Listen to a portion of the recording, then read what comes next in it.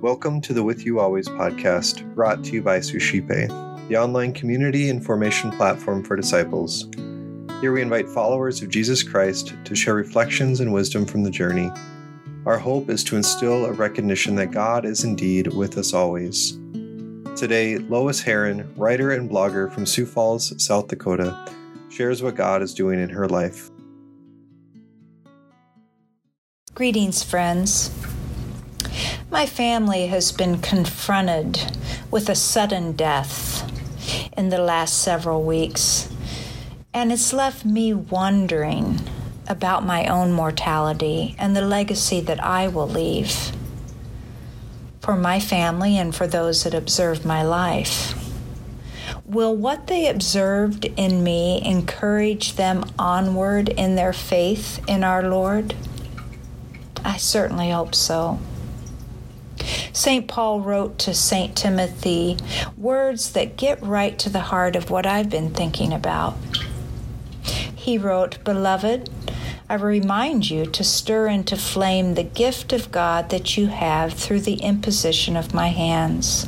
For God did not give us a spirit of cowardice, but rather of power and love and self-control. So do not be ashamed of your testimony to our Lord, nor of me. Take as your norm the sound words that you heard from me in the faith and love that are in Christ Jesus. Guard this rich trust with the help of the Holy Spirit that dwells within us." St. Timothy was a protege of St. Paul's, believed to be a teenager when he first came into spiritual leadership under St. Paul. The two letters of him are full of encouragement and guidance, and what St. Paul had learned about himself about living the faith, he passed on to the future spiritual leader. His hope for the young Timothy was that he observed his norm, as he put it, that Timothy would follow in his footsteps of spreading the good news of Jesus Christ. I want that for myself and for those who observe me. The letters St. Paul wrote to St. Timothy may be read in just a few minutes, but boy, the spiritual nourishment contained in them can be feasted upon for a lifetime. And the big takeaway for me, especially at this point in life, at my age, and the role I am honored to have within my own family and my parish and my community, is that my norm better be worth observing. The Holy Spirit has given each of us the privilege of stirring into flame the gift of God in others' lives. Firstly, I'm not to be a coward about how I demonstrate my faith and trust in the Lord before others. I have one husband, 6 children. My daughter and son-in-laws are my children after all these years, and 16 grandchildren. And quite frankly, I am most concerned about what they observe in me. I pray that they see in me the courage and humility to allow the Lord's power to be in control of all my thoughts, words, and deeds. I do not want them to observe me elbowing my way into their lives, bossily taking over and trying to fix or change what God's Holy Spirit is already accomplishing in His good time and in His good way. Secondly, I want to pray. St. Paul's instruction about the privilege of prayer doesn't show up until the 2nd chapter, but in reality, it is the first thing he tells St. Timothy to do. He wrote, "First of all, then, I urge that supplications, prayers, intercessions, and thanksgivings be made for everyone, so that you may lead a quiet and peaceable life in all godliness and dignity." Notice that St. Paul Paul emphasizes how much prayer determines how we live our life. I desire to be a woman, wife, mother, grandmother, friend, neighbor that leads a quiet and peaceable life in all godliness and dignity. I want that to be my legacy.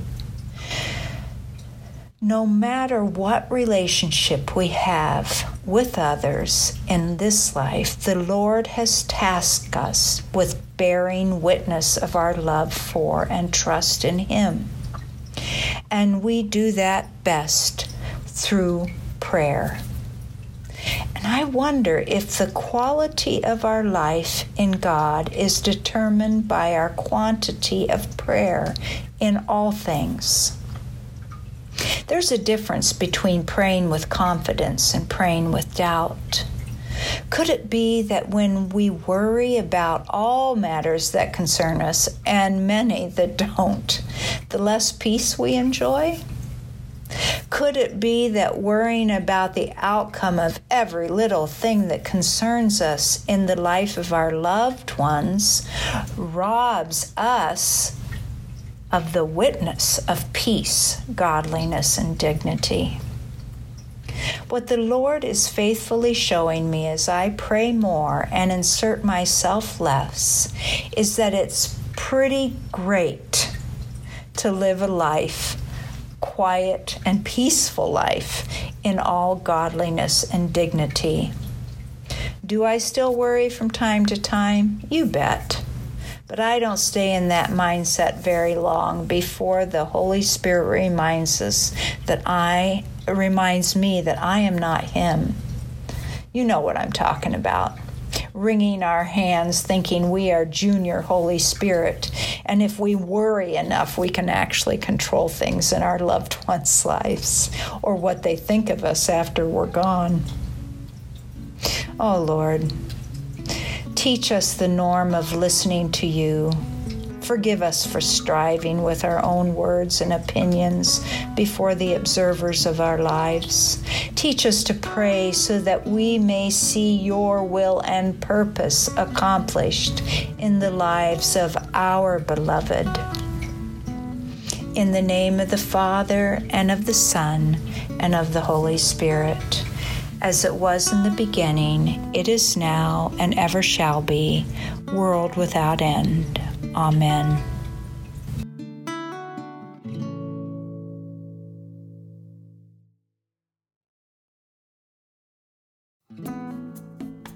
Hi everyone, my name is Eric Gallagher, the founder of Suscipe, the online community and formation platform for disciples.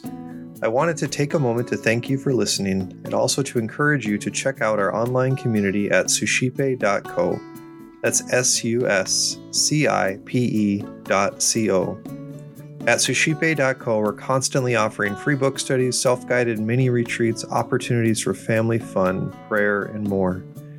If you're interested in engaging with a community of individuals who are desiring to grow deeper in their spiritual lives, check out suscipe.co and get involved today.